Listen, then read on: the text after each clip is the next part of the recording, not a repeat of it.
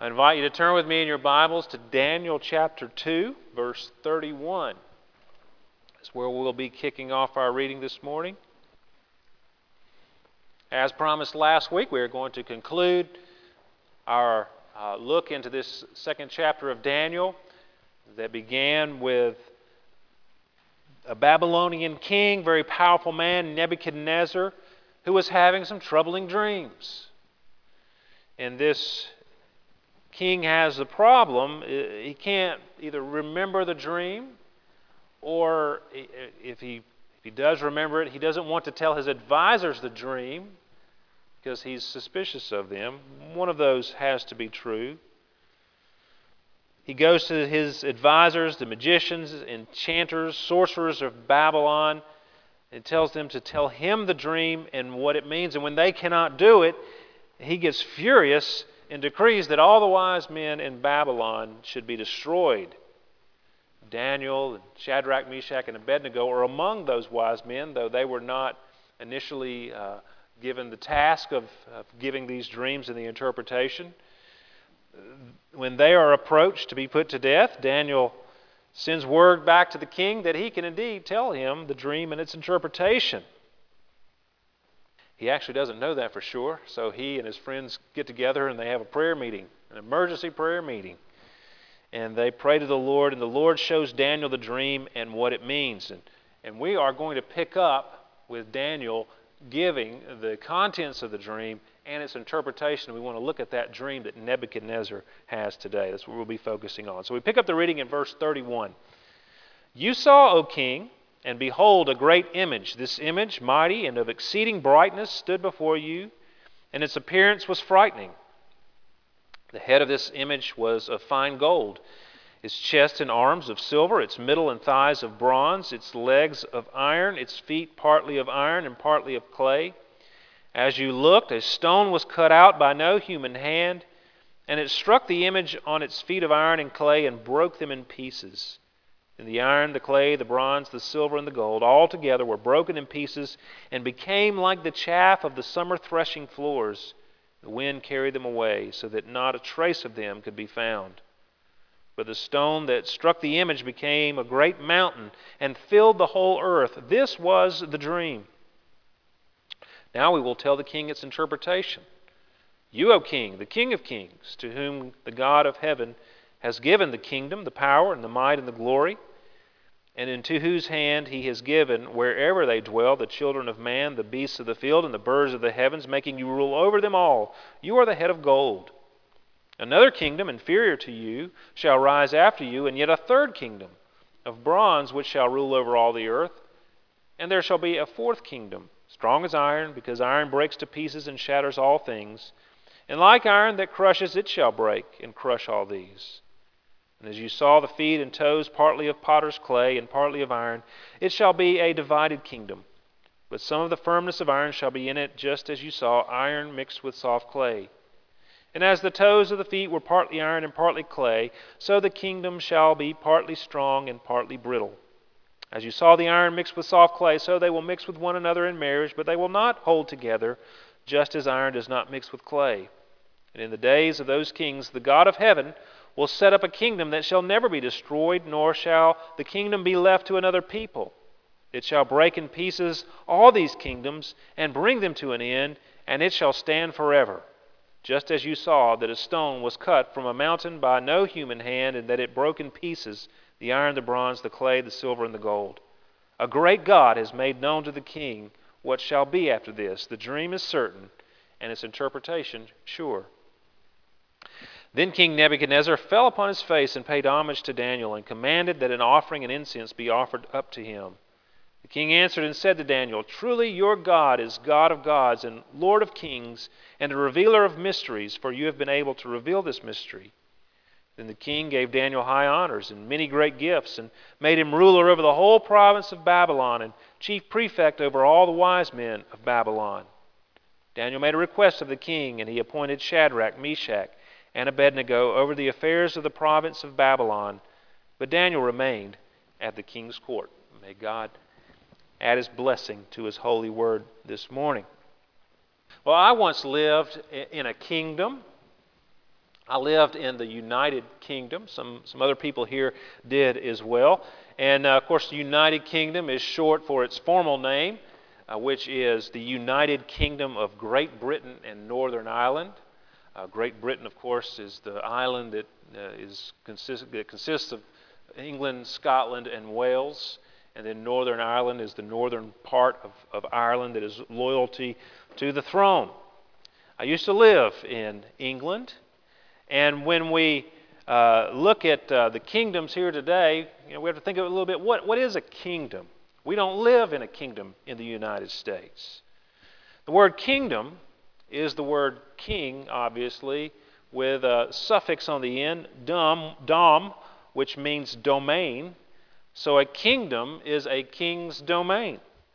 A kingdom usually has three elements. It's got a monarch, some territory, and some people who are subjects.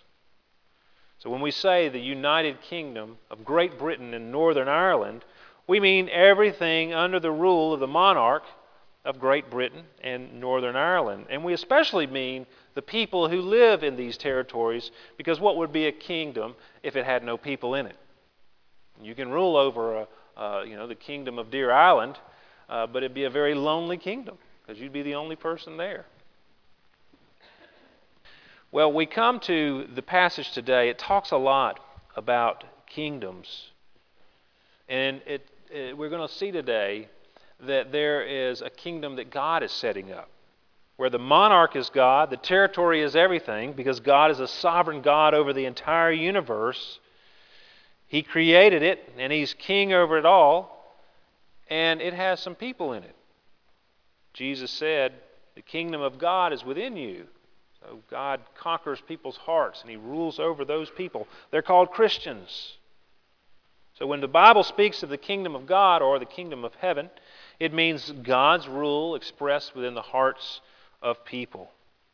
A few minutes ago, when we prayed the Lord's Prayer, we prayed, your kingdom come, your will be done, on earth as it is in heaven.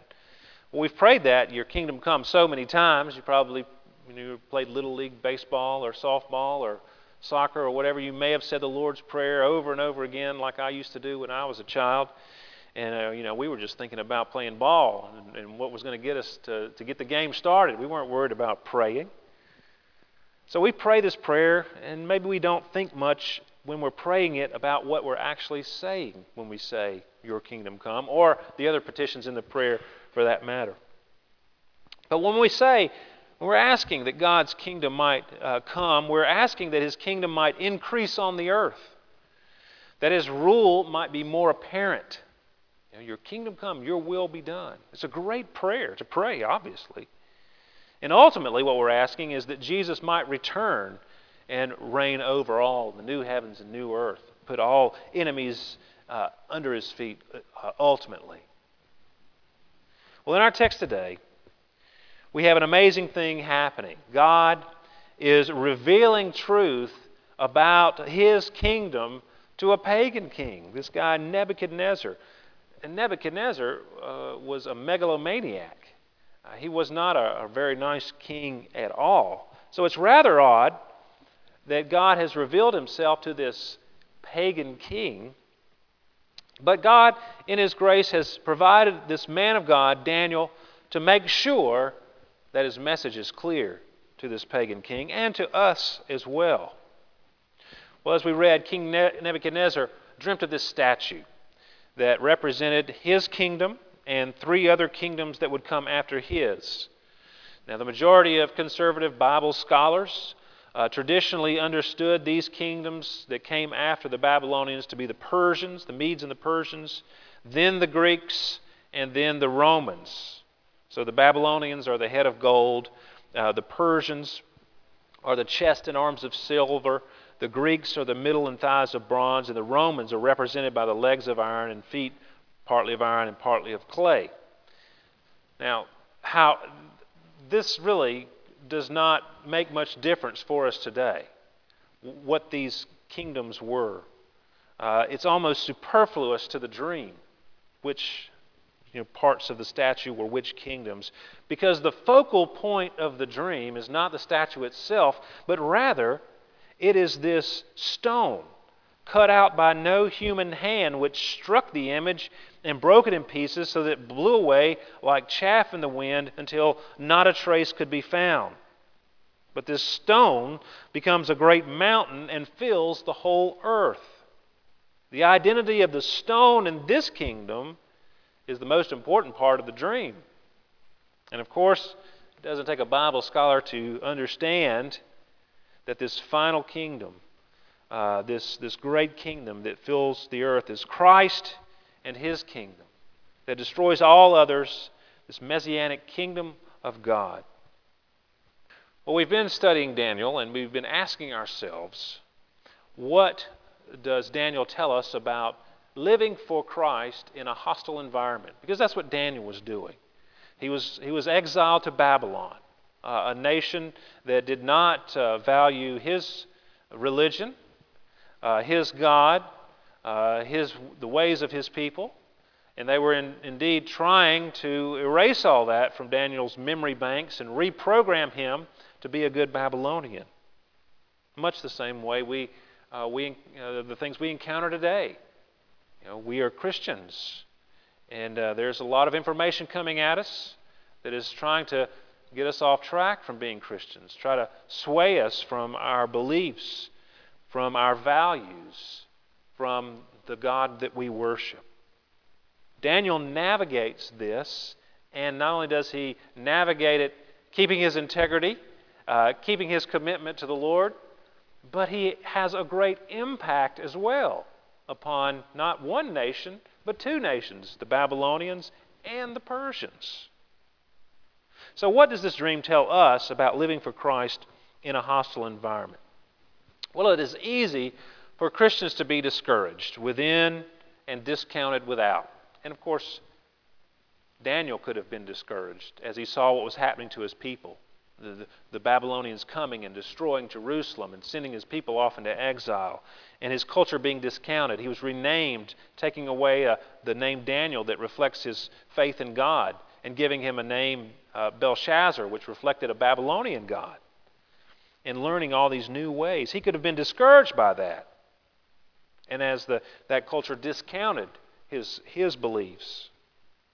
So the same way we can become discouraged when we encounter the opposition in our world and being discounted in our society, especially when in years past we weren't discounted. We were in a majority position. But we read the news, we see the vote, we understand the direction that our country is headed, and it is easy to become very discouraged in these days. And the culture at large sees the church struggling and waning, and the culture easily dismisses the church as antiquated, passé, and irrelevant. How do we live for Christ in this increasingly hostile world and not lose heart? Well, this is the question we're exploring today, because the text before us puts us in a position where we can find strength and hope and even confidence for these difficult days in which we live. The future might look uncertain and bleak, but Christians can revel in the truths that we find in this dream given to Nebuchadnezzar centuries ago. And we can find ourselves strengthened and our hope increase, and we can face the future with confidence. And I want each of you to walk out of here today stronger, more hopeful, and more confident, not in your own strength, not confident in yourself. This is not going to be a hope pep rally, but hope in Christ and His kingdom, confident in Him, strong in the Lord. Now, how do we get there? I want to do just a simple thing. Just simply look at what this passage says about Christ and His kingdom, and letting that transform us by the renewing of our mind, giving us perspective on things. This dream tells us about Christ and His kingdom, and you can find it all mostly in verse 44 of this chapter. We're going to focus in on what it says there. And I've given you an outline. I hope you have a copy. 5 points we have today. And the first thing is that this kingdom that comes and destroys all these other kingdoms, this kingdom is God's creation. The kingdom of Christ is God's creation. Verse 44 tells us, in the days of those kings, the God of heaven will set up a kingdom. This kingdom is not a human creation. It's initiated by God. He is the one putting it in place. Human leaders rise and fall. They rise up with their agendas and power plays, and they get themselves into positions of authority. Humans group together, and they gain power and territory, and they rule. And that's why humans are always concerned about government, and we're so interested in politics. Who's in power? Who's not in power? Who do we want in power? How can we get them into power? And we're always struggling for power. And that's the nature of humanity. And humans are always setting up governments and rule and kingdoms. But Christ's kingdom is no human institution. It is divinely appointed. In fact, He's setting it up even now, in the midst of earthly kingdoms even. Notice that what it says in verse 44. In the days of those kings, if we take it to be the Babylonian, Persian, Greek, and Roman empires that are represented by that statue, it would be during that time that Christ came to earth, during the Roman era. Christ entered the world during the time of the Romans. And what did He preach? What was the first thing He preached when He started His earthly ministry? He said, "Repent, for the kingdom of heaven is at hand." He was initiating it. God Himself, the divine Word, the second person of the Trinity, took on human flesh and dwelt among us. He initiated His kingdom. He came to rule in the hearts of people. He gathered around Him disciples and followers. And then when He ascended, He initiated the church, which is the representation of His kingdom on earth. We're going to sing in a few minutes, "I love Thy kingdom, Lord." The church. The church is His kingdom. So God has set it up. God has given us His church. It's a divine institution. And we were talking yesterday about the church, and John said, a lot of people think the church is a human institution, but it's not. It's God's institution. He's the one that set it up. And I said, that's perfect. You're preaching my sermon a day early. And in the providence of God and His rule, He's trying to communicate that to us. This church is important. It's God's kingdom on the earth. We're one part of that. Of course, it's all faithful churches throughout the world. But God is setting it up. And He initiated it with Jesus, and He's continuing to cause it to grow throughout the earth, as we will see. Secondly, what do we see about Christ and His kingdom? When we're facing these other kingdoms around us, these other powers and rulers, and that they oppose the kingdom of God, we see that this kingdom of Christ is an indestructible and infallible kingdom. It's a kingdom that shall never be destroyed, nor shall the kingdom be left to another people. Human kingdoms rise and fall, wax and wane, they come and they go. And that's one thing the dream of the statue tells us, as well as our own understanding of human history. One kingdom rises up, it has its day, and then another kingdom comes and replaces it. One human kingdom gives way to another human kingdom in succession, but God's kingdom will never be destroyed. Kingdoms succeed in gaining power and control, but they all will eventually fail. But God's kingdom will never fail. We don't live in a kingdom, but we live in a government, in a dominion. And even America, one day, it's going to cease to be. It's going to fail. But God's kingdom will never fail. It will not be replaced. No one's going to come in and take it over, ever. It cannot be destroyed, no matter how hard one tries. We've seen people try throughout history. Communism has tried to eradicate the church, to do away with the kingdom of God. And as we look over in China, in Eastern Europe, what do we see? We see the church growing. We see the kingdom of God having great victories there. So this kingdom is indestructible, and it will never fail. 3, this kingdom is an all-victorious and eternal kingdom. Verse 44 goes on to say, "It shall break in pieces all these kingdoms and bring them to an end, and it shall stand forever." God's kingdom will be the last kingdom standing. There's all kinds of kingdoms that come and that go. But God's kingdom is going to be the last one standing. When all the smoke clears, it's going to be God's kingdom and nobody else. That's it. Guaranteed. As Daniel said when he finished the dream is certain and its interpretation is sure. I mean, what a great statement to say after he's given Nebuchadnezzar his dream, and he's told him what it means. The dream is certain, and it's absolutely 100% sure. It's guaranteed. And that's the truth. God's kingdom is all victorious, and it's eternal.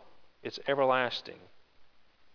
In the Gettysburg Address, President Abraham Lincoln called upon Americans to be dedicated to the great task of ensuring that, quote, government of the people, by the people, for the people, shall not perish from the earth.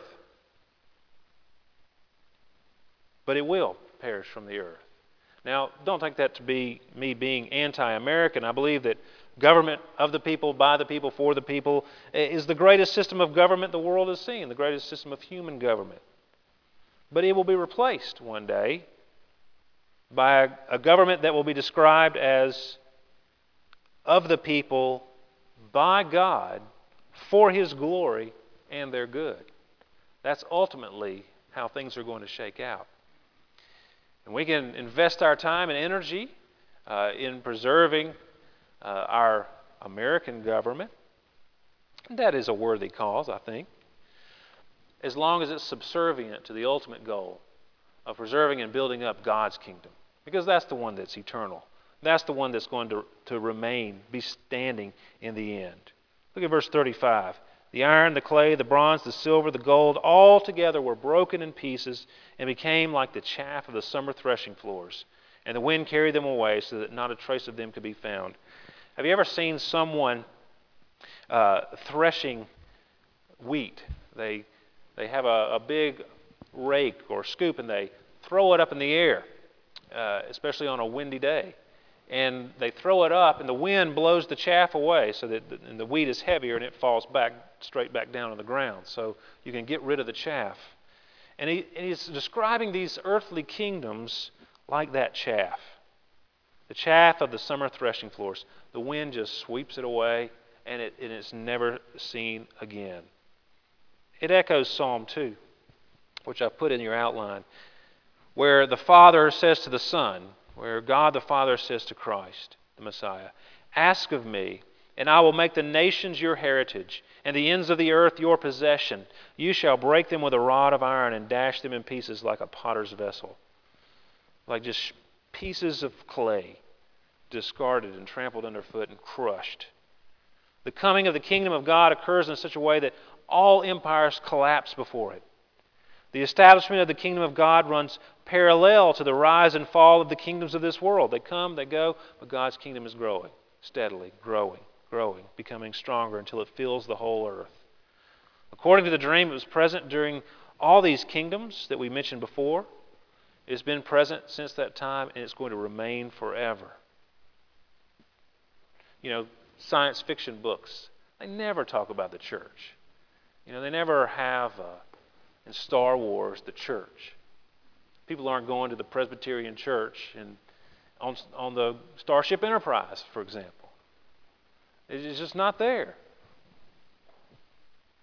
But the church is going to be there, according to God's Word. In the year 2525, as the old song says, you know, the church is going to be there. The song doesn't say that. But it's going to be there if we last that long. The church will never perish. It will always be here. God's kingdom never comes to an end. Other kingdoms rise and fall, but God's kingdom lasts forever. Fourthly, this kingdom is a universal kingdom. Verse 35 tells us the stone that struck the image became a great mountain and filled the whole earth. You see, it's not limited to Israel or Babylon or Asia or Europe or America. No, it fills the whole earth. The citizens of the kingdom of God are from every tongue and tribe and nation, the Bible tells us. God's kingdom is growing everywhere. One example. I mean, this is part of it. You know, we might think, we look around us and we see in our culture the church waning. But throughout the world, the church is growing.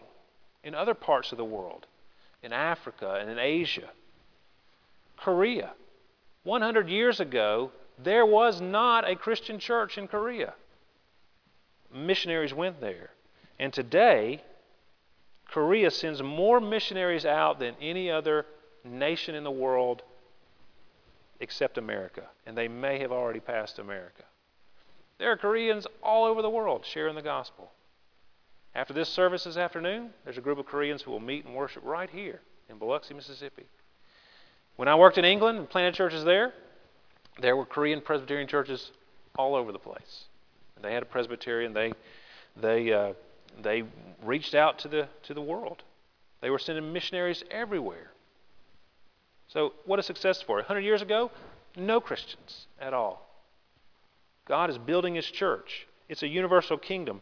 People from every tongue and tribe and nation.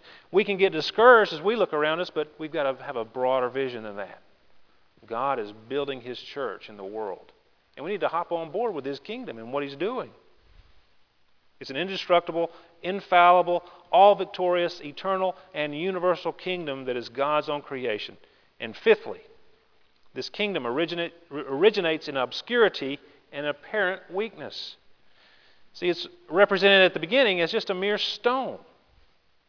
Very unpretentious beginnings.